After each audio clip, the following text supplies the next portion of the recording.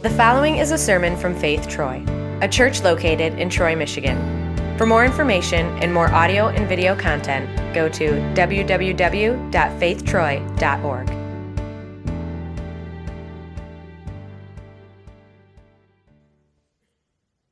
David is kind of a big deal. In fact, he might be such a big deal that if you are new to the Bible, when you read the Bible, you might not even realize that the David talked about in several different places is the same David. Like there are that many accomplishments throughout the life of David that when you're reading, you might not even realize that those are connected. David is a giant slayer.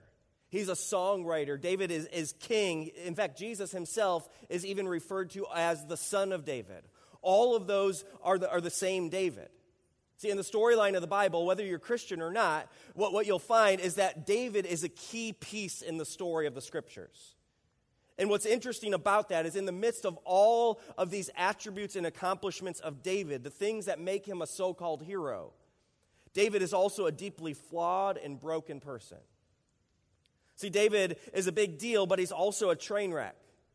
He's a giant slayer, but he's also a failure. He's a songwriter, but also a murderer. He's a king, but also an adulterer. Yet even in the midst of all of this, the book of Acts would end up recording later about the life of David in Acts chapter 13, that David is a man after God's own heart. And so today what I want us to do is to dive into what is it that actually makes David a man after God's own heart? What can we learn through the life of David about God, what God is doing? I'm in the phase of parenting where my kids like to copy us. Right? So my youngest, my daughter Alice, she's kind of in the baby phase, and so she's copying sounds and noises, maybe a couple words here and there. My oldest, Elijah, he's an early elementary phase, and so he'll like to copy all kinds of things. Sometimes he'll like to copy every single thing we do to the point where people are screaming in the back seat, "Stop copying me!" Right? So he's in this imitation phase, or when he gets dressed in the morning, he wants to know, what am I wearing? What are we wearing as a family? Can we all look like the Incredibles together? Right? It's in this phase where he wants to copy. He wants us all to look the same. My daughter Emmy, who's 4, the way she likes to do imitation, she likes to play what she calls people. Now playing people means like she likes to have her own family, and so she's the mom, and she likes to make sure that I'm the dad. She wants to be married to me, and then my wife is her daughter, and then our other kids are her kids also. And so she loves to do this, though, because she wants to be like my wife. She wants to imitate her mannerisms, and she wants to imitate what it would be like for her to have a family of our own just like hers. Now, what's interesting is we see kids do this kind of thing all the time, right? They imitate us, sometimes the good things, sometimes the bad things. But what they do when they imitate us is there's something they see in us that they want to be true of them. Right, there's something in our actions, in the way we look, in the way we behave, in our own hearts that they want to be true of them. Now, what's interesting about this is actually central to what the Bible describes as discipleship. Right, when the Bible describes discipleship, certainly it has information as a piece of that, but also key to that is imitation, that we are copying other people, that we are following, and as we follow God, we are imitating. We're imitating the heart of God, the behavior of God, the things that God says. In fact, the Apostle Paul, when he would write to his church, he told them, imitate me as I imitate Christ. In other words, as he's leading the church, he's saying, I want you to follow me because I'm following Jesus. And so I'm going to copy what Jesus says, what Jesus does, what Jesus' heart is. And he says, if you want to have a heart after God, copy me, copy what I say, copy what I do. And so when we look to the Scriptures, and the Scriptures tell of David being a man after God's own heart, what it is speaking of is David is imitating something that is true of the heart of God, that he wants to be true in his own life. Something that is true in the heart of God that us, as followers of Jesus, that we are trying to imitate as well.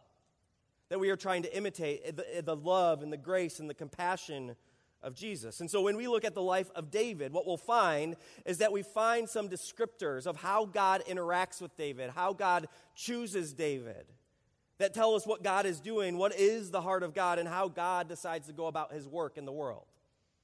If you could open your Bibles to the book of 1 Samuel chapter 16. If you're using the Bibles in front of you, it's on page 426. Now, in this section of Scripture, what we'll find is this is when God chooses David. And so God's going to have all Jesse's sons lined up, and he's going to tell Samuel who he wants to choose to become the new king. Now, in order to help us a little bit, I want to give a little bit of context to that. And so before we jump into chapter 16, what we'll find is that when David enters into the scene here in chapter 16, it's actually right on the heels of getting a clear picture of why Saul isn't a king after God's own heart. See, what we see is 1 Samuel chapter 15, and we get a juxtaposition where we see Saul looks like this. Saul behaves this way. Saul has this kind of heart. And then God doesn't like that, so he's going to choose a different kind of king with a different kind of heart. And so in 1 Samuel 15, which is right before all this that we're going to read, Saul is given a prophecy through Samuel. And so we'll see Samuel in this, who the book is named after. Samuel is God's mouthpiece. He's telling the people what God sees, who God is choosing. And so he speaks to Saul and says this in chapter 15. He says, "Now, go attack the Amalekites and totally destroy all that belongs to them." All right, which seems a little bit harsh, and we'll unpack that in just a minute. But it gets even more specific than that, not just go and attack them, but it says, "Do not spare them. Put to death men and women, children and infants, cattle and sheep, camels and donkeys." Now, this could be one of those sections of Scripture, whether you're new with us or whether you've been around the church a long time, there are often these moments in Scripture, you're like, all right, how do you explain this? Like, what kind of God is this? Why would God do something like this? Now, what's interesting here, though, is when we begin to understand the world of Samuel and what God is doing when God specifically directs Saul to attack the Amalekites, is God is showing something important about his heart and the kind of heart he wants in his king. See, the Amalekites are an evil people. They're wicked, vicious, oppressive people. This is not like just going after a neighboring nation so that you can conquer and have a bigger emperor, a bigger reign. This is about God sees wickedness happening, and he needs a king who is going to fight for the oppressed. Right? God is looking for a king who is going to bend his heart towards the vulnerable, the hurting people. It's the equivalent of a Nazi-like leadership. And so God is using his king Saul and says, all right, we need somebody who's going to fight for those hurting people. And so God gives him some instructions.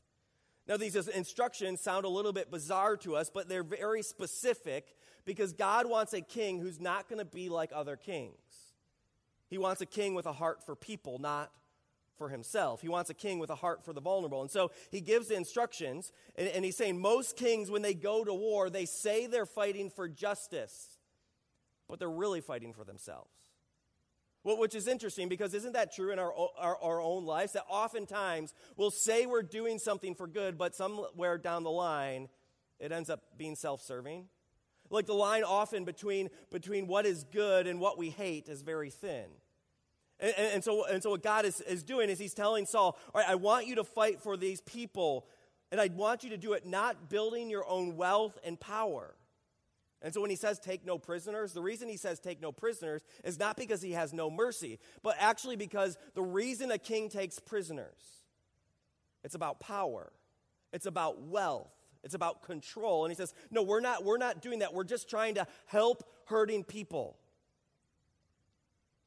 The reason to kill the livestock, see, you keep livestock to build your own wealth, to build your own kingdom, to build your own power. And so God is telling Saul, I want you to do this differently. I want you to actually fight for justice, not for your own power and wealth. And so what does Saul do? He goes to war. He captures the king to hold him ransom, and he keeps the livestock to build his own wealth. See, suddenly we see that Saul actually becomes the very thing he's fighting against. The thing that he hates is actually what he becomes. And so the scriptures record this for us to show us that, all right, this is Saul who is the king, but he does not have a heart after God's own heart. He is not leading with love and compassion. In fact, he's using his position for evil and for selfish gain. And so we get this clear picture that at this point, they don't have a king with a heart after God. They don't have a king who bends himself to the vulnerable. But what God is looking for is God is looking for a king who would use his position and his privilege for the sake of other people. God wants a king with his own, who's after his own heart, who would do what is right, who would fight for what is right. And so 1 Samuel 16, we now get this picture of this different kind of king and how God is going to look for this king. Because so far it hasn't worked. So far the king they have in place isn't what God wants for the world. And so in chapter 16, I'll begin in verse 1. It says this, "The Lord said to Samuel, 'How long will you mourn for Saul, since I have rejected him as king over Israel?'" All right, so we just heard why God has rejected Saul as king over Israel. He's not leading with the love of God. He's not fighting for good the way that God wants a king to fight for good. And so God says, "I've rejected him. I'm done with him. I'm going to choose a new king who is the kind of king I want." So it says, "Fill your horn with oil, be on your way. I'm sending you to Jesse of Bethlehem. I've chosen one of his sons to be king." Samuel said, "How can I go? Saul will hear about it and kill me." The Lord said, "Take a heifer with you and say, 'I've come to sacrifice to the Lord.' Invite Jesse to the sacrifice, and I will show you what to do. You are to anoint for me and the one I indicate." Samuel did what the Lord said. When he arrived at Bethlehem, the elders of the town trembled when they met him. They asked, "You come in peace?" Samuel replied, "Yes, in peace. I have come to sacrifice to the Lord. Consecrate yourselves and come to the sacrifice with me." Then he consecrated Jesse and his sons and invited them to the sacrifice. When they arrived, Samuel saw Eliab and thought, "Surely the Lord's anointed stands here before the Lord." All right, let's just stop there for just a minute. See, Samuel takes one look at who's in the room. He sees Eliab and says, "Oh, well, this is going to be easy." He sees Eliab and he says, "Surely God's anointed is in this place." See, he sees Eliab and he's big. He looks like a warrior. He looks like a fighter. He says, "Oh, this is going to be no problem. God's anointed must be here. God's new king must be here," because he takes one look. He's taller. He's bigger. He's a warrior. But see, here's the reality that we will begin to see as it continues. God doesn't see what others see. Samuel looks and he sees the appearances. He sees the outside. He sees the size. Right? He's just lining them up and comparing their stats. He says, all right, he's this tall. He weighs this much. He's got this vertical leap. He can run a 40 this fast. Like, all right, this is the guy I want to draft, right? He's got it all figured out. But God isn't looking at that. God's trying to look deeper. He's looking at the heart. And in fact, it continues. And God actually says to Samuel, "Do not consider his appearance or his height, for I have rejected him." Which is interesting because for Samuel, like Samuel's been through this before. It's almost like God is saying, all right, you tried this before. It didn't work out. And so God says, "I've rejected him." The Lord does not look at the things man looks at. Man looks at the outward appearance, but the Lord looks at the heart. Which is a good thing we don't do that anymore, right? I mean, isn't it interesting that, this is thousands and thousands of years ago. And the problem here is that people are stuck looking at the outward appearances. Which is it's like since the beginning of time, because of sin, like we've been hardwired to look at things that aren't what God looks at. Right? In magazines and TV, online, we're taught, here's what happiness looks like. Here's what success looks like. Here's what joy looks like. Here's what beauty looks like. Our world is designed to draw our attention to what's on the outside. To think this about people. This about your neighbors, your coworkers, your friends, your family. And God says that's not how we're going to do things. That's not how the kingdom of God is designed. God says, all right, I know he's big, I know he's tall, but that's not all there is. That's not how I'm choosing what matters to me. And so they keep looking. Verse 8, then Jesse called Abinadab, had him pass in front of Samuel. Samuel said, "The Lord has not chosen this one either." Jesse then had Shammah pass by, but Samuel said, "Nor has the Lord chosen this way." And then the writer gets tired of this, so he doesn't even name the other ones. He says, Jesse had 7 of his sons pass before Samuel. Samuel said to him, "The Lord has not chosen these." So he asked Jesse, "Are these all you have?" Because Samuel knows, all right, God said somebody's going to be here. We went through everybody. What's going on? So he says, are these all the sons you have? Then Jesse says, they're still the youngest, but he's tending the sheep. Now, we have this glamorous picture of David as a shepherd, and for good reason, right? The scriptures speak of Jesus as the good shepherd. But when Jesse says this, he's not all warm and fuzzy feelings here. Right? This isn't the picture of David like with his acoustic guitar leaning up against a sheep writing some worship music. No, this is like condescending. Like, all right, there's one more, but who cares about him? He's the runt, and he's just out with the sheep, and he's the last person that you want to be king. Like, don't bother. But here's the thing. God not only doesn't see what others don't see, he doesn't require what others require. And so there might be a long list of requirements for the kind of king you want, but when God is choosing, he chooses David, and David doesn't meet those requirements. And not only that, but as we'll learn eventually as we look throughout the life of David, not only does he not meet those requirements, he gets less qualified as he goes on. Like he has more, like these huge moral failures that would disqualify him from even being the kind of guy that God wants to lead. Yet God chooses him. God picks him. And so after Jesse says, "So still the youngest," Samuel said, "Send for him. We'll not sit down until he arrives." So he had him brought in. He was ruddy with a fine appearance, handsome features. Then the Lord said, "Rise and anoint him. This is the one." See, David is the one. Not because David was tall enough, not because he's strong enough, not because he has the right experiences, simply because that's who God chose. He's not very qualified. He doesn't meet the requirements that other people would have, but that's the point. God doesn't require what others require. See, the world wants a resume, but God doesn't need one. And so David's there with his shaky resume, and God's saying, all right, let's pick him. He doesn't have the right accomplishment. He doesn't have the right numbers. But here's what's crazy. God doesn't need those things. And that doesn't change throughout the Bible.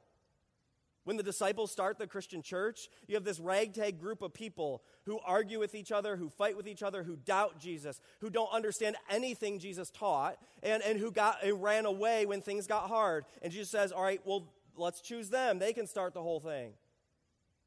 Right? This is how God always works. Even Jesus himself, on the surface, when people are watching Jesus, he's the supposed king, and then they take one look at Jesus at the end of his earthly life, and he's hanging on a cross. What kind of king is that?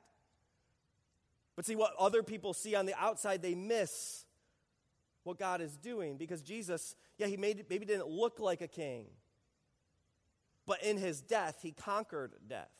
And in his resurrection, he does what no one else can do. See, God doesn't see things the way that we do.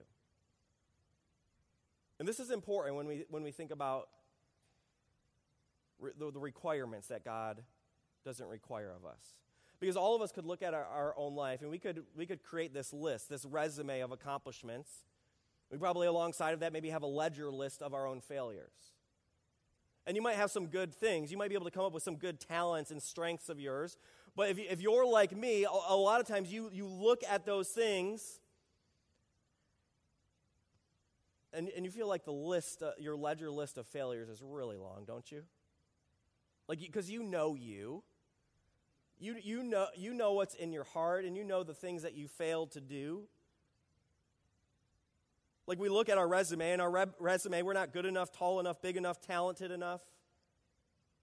And we know where we've dropped the ball. We know where we didn't measure up. Think about it, if you're a parent.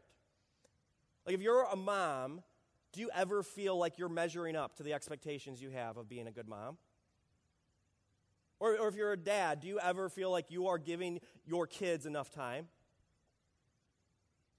If you're married, do you ever feel like you are putting your spouse first? That you were really living sacrificially, putting their needs and wants above your own?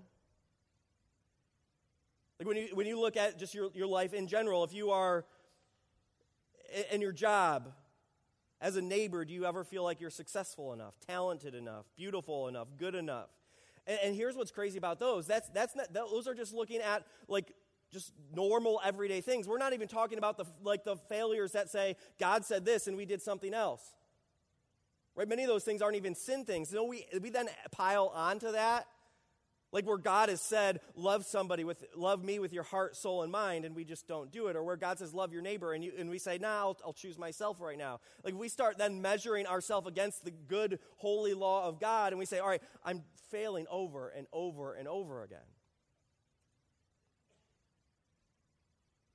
And so when we look at that, like we can't help but ask, well, what could God do with a train wreck like me?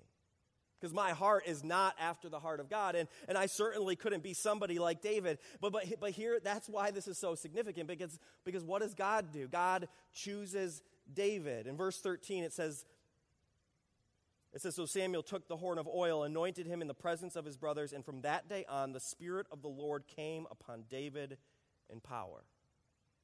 God chooses David. It's not about his resume. It's not about his accomplishments, and we know it's not about his failures because those are yet to come, and God still calls him in the New Testament a man after God's own heart. Now, here's what's really interesting. See, when we read this section of Scripture, we know it's David going into it, so we read it through that lens. But up until verse 13, we actually don't ever know David's name. Like up until verse 13, David, we just know that there's some other brother. He's not very good. We don't know his name. Nobody really cares about him. He's not noticed. He's not really even invited into the party. And then in verse 13, that's when we find out David's name. The unnoticed, the uninvited, the unqualified get named by God. David, whose name actually means beloved. So when nobody else noticed him, when nobody else invited him, when he wasn't qualified to do what God needs him to do, God notices him, invites him, and gives him the name beloved because that's how God sees him when no one else sees him that way. See, I don't know what situations you face, but maybe some of you are here today and you felt like you've not been noticed. God notices.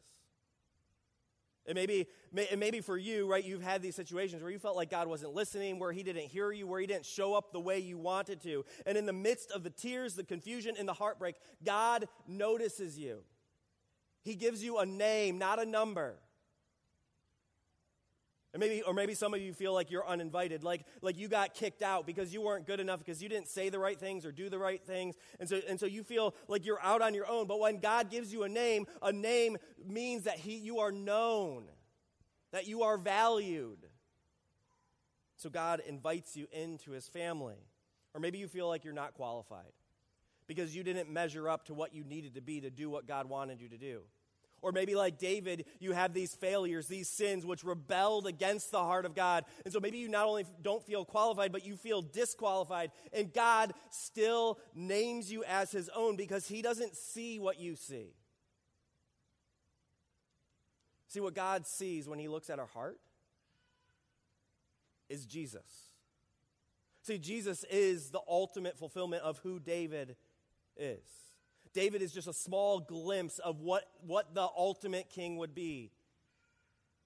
Jesus is the anointed one who God chose to come in with his message, and Jesus is unnoticed, he's uninvited, he's unqualified, but he gets named and appointed to do the work of God. And God, when he goes about his ministry, what does he do? He starts finding the people who are on the outside, finding the people who were kicked out, finding the people who weren't good enough, finding the people who were the sinners, and he invites them in. He notices these people who weren't noticed. He invites these people who weren't invited. He calls these people who aren't qualified.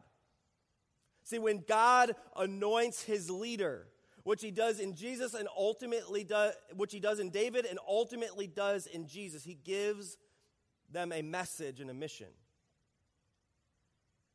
And the mission of Jesus is to save the lost. To come to hurting people, to broken people, to sinful people. People hated it. Yet it was in that work, in his death and resurrection, that Jesus did what no one else could do. And because of Jesus, when God looks at us, when God looks at our hearts, he sees Christ in us. Because the reality for many of us is we could say, all right, well, God not looking at the outward appearance, but looking at the inside, that actually could be worse. Because we can fake it on the outside, but the inside, we can't fake that. But see, here's the truth. For us as Christians, as children of God, Christ lives in us. And so for us, the prayer of David could actually become our prayer. David in Psalm 51, after rebelling like in awful ways against God, he writes this prayer and says, "Create in me a pure heart, O God." Right? He's asking God, make my heart clean. And David's prayer can become our prayer. That no matter in what ways we've sinned against God, our heart gets transformed by Jesus. God gives us a heart that trusts not in our own goodness, but in his own. That trusts not in our ability to clean up our lives, but in Jesus' ability to clean our lives. And what will begin to happen in us as we pray that God would clean our heart is the same thing that happened in David. Because when Acts calls David a man after God's own heart, it's not because of David's successes or failures. It's because of God. Because only God can take David and his murderous, adulterous, evil heart and somehow make it a heart after God. And that's exactly what God does with each of us. He takes the brokenness in our own hearts and turns our hearts towards God. And as we pray, "Create in me a pure heart, O God," God teaches us to see. God gives us a new heart, a heart that sees what he sees. See, when God purifies our heart, we see ourselves as forgiven by God, beloved of God. And when God purifies our heart, we see ourselves as qualified, not as unqualified. Again, not because of what we have done, not because of how we have changed, but simply because of the power of God. And when we start to become people with a heart changed by God, God changes the way we see other people. We begin to see our neighbors, our coworkers, our family, our friends, as people who are made in the image of God. See, to have a heart after God's own heart doesn't mean we're perfect. It doesn't mean we're sinless. To have a heart after God's own heart means to have a heart purified by Jesus. What continually makes David a man after God's own heart isn't his work, it's God's. He's the runt, but God chooses him. He's a failure, but God forgives him. He's not qualified, maybe even disqualified, but God qualifies him. He's corrupt and broken, plagued with sin, but God purifies him. What would happen if that happened to us? What would happen if, as God's people, we prayed, "Create in me a pure heart, O God"? What would happen if we were forgiven and set free like that? What would happen if our hearts were purified? What would happen if God taught us to see what he sees? What if God also gave us a heart that became like the heart of Jesus, a heart that Isaiah would describe when he says, "Learn to do right, to seek justice, to defend the oppressed, to take up the cause of the fatherless, to plead the case of the widow"? See, think about this question. What if we saw every person like they are made in the image of God? Because as we are given a new heart purified by the love of Jesus, what Jesus will do is he will teach us to see other people as made in the image of God. And as you think about that question, maybe somebody comes to your mind. See, what if we saw every person like they are made in the image of God? Every person. What if we saw every kid like they are made in the image of God? And I mean every kid, every good kid, every bad kid, every kid that's in a family wrecked by a divorce, every kid that's been separated from their family at the border, every kid that hasn't been born yet, every kid that seems like they want nothing to do with the family, every kid who's lonely and isolated, every kid who's rebelling. What if every single kid, what if we saw them as someone made in the image of God? What if we saw every teenager that way? Every teenager who's ready to give up on God, every teenager who's walked out of the church and said, "I want nothing to do with it." Every teenager who's depressed, anxious, every teenager who's cutting, every teenager who's ready to give up, every teenager who's trying to be perfect because they believe being perfect will make you happy. every teenager who's pregnant, every teenager who's doing exactly what you said was wrong? What if we saw every teenager like they are made in the image of God? What if you saw every coworker that way? Not just the coworkers you like, the ones who are lying and cheating, the ones who get on your nerves. What if you saw every mom, every dad like they're made in the image of God? Even the ones that you disagree with. What if you saw every single parent like they are made in the image of God? Every divorced parent. Every parent who became a parent too early. What if you saw every race? Every person with a disability, every addiction, every religion, every struggle, every doubt. What if we saw every single person like they are made in the image of God? See, what would happen? In the midst of the brokenness that we see, some of that brokenness obvious, some of it hidden, what would happen is we would be joining in on the mission of Jesus. A mission of love and justice. A mission of grace and truth. A message of forgiveness and freedom. See, what would happen is God would be using you as someone with a heart after God's own heart. Not because of your own goodness, but because of God's. And God would be using your heart to reach the heart of someone else. Someone made in the image of God, but lost and in need of the hope that only He has. As we close our time, what I want to do is I want to take a moment to pray like David prayed, a prayer of confession. And in doing so, what I also want to pray is that God would put on our hearts somebody that we need to be reminded that is made in the image of God, in need of the love of God. So let's pray together. Jesus, we come before you as people who sin, who fall short every single day. Some of us are very aware of those sins and those failures. Others of us need to be reminded of them. We don't love you with all our heart and soul and mind. We don't love our neighbors the way we're supposed to. Our sin has made a mess of our own lives, of the lives of people we love. So God, we beg you to forgive us. Have mercy on us. God, we pray what David prayed a long time ago. Create in us a pure heart. God, create a pure heart. Renew our spirits. Help us to trust in you. Cleanse us. Renew us. Make us whole. And as you wash every sin, teach us to see what you see. Put someone on our hearts who we haven't loved like we should love. Put someone on our minds that we haven't looked at the way that you looked at. Teach us to see what you see. Teach us to see what you see in ourselves, that we are loved and forgiven by you, and teach us to see what you see in the world around us. Hear us as we pray and confess our sin to you. And as we bring before you names of people who we want to love like you love.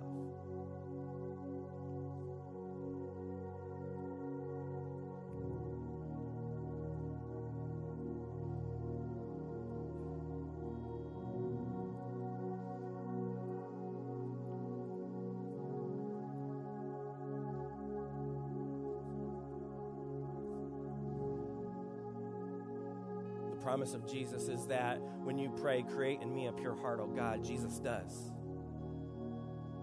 Jesus makes your heart clean. He makes it new. Jesus declares to you his promise that your sins are forgiven in the name of the Father and of the Son and of the Holy Spirit.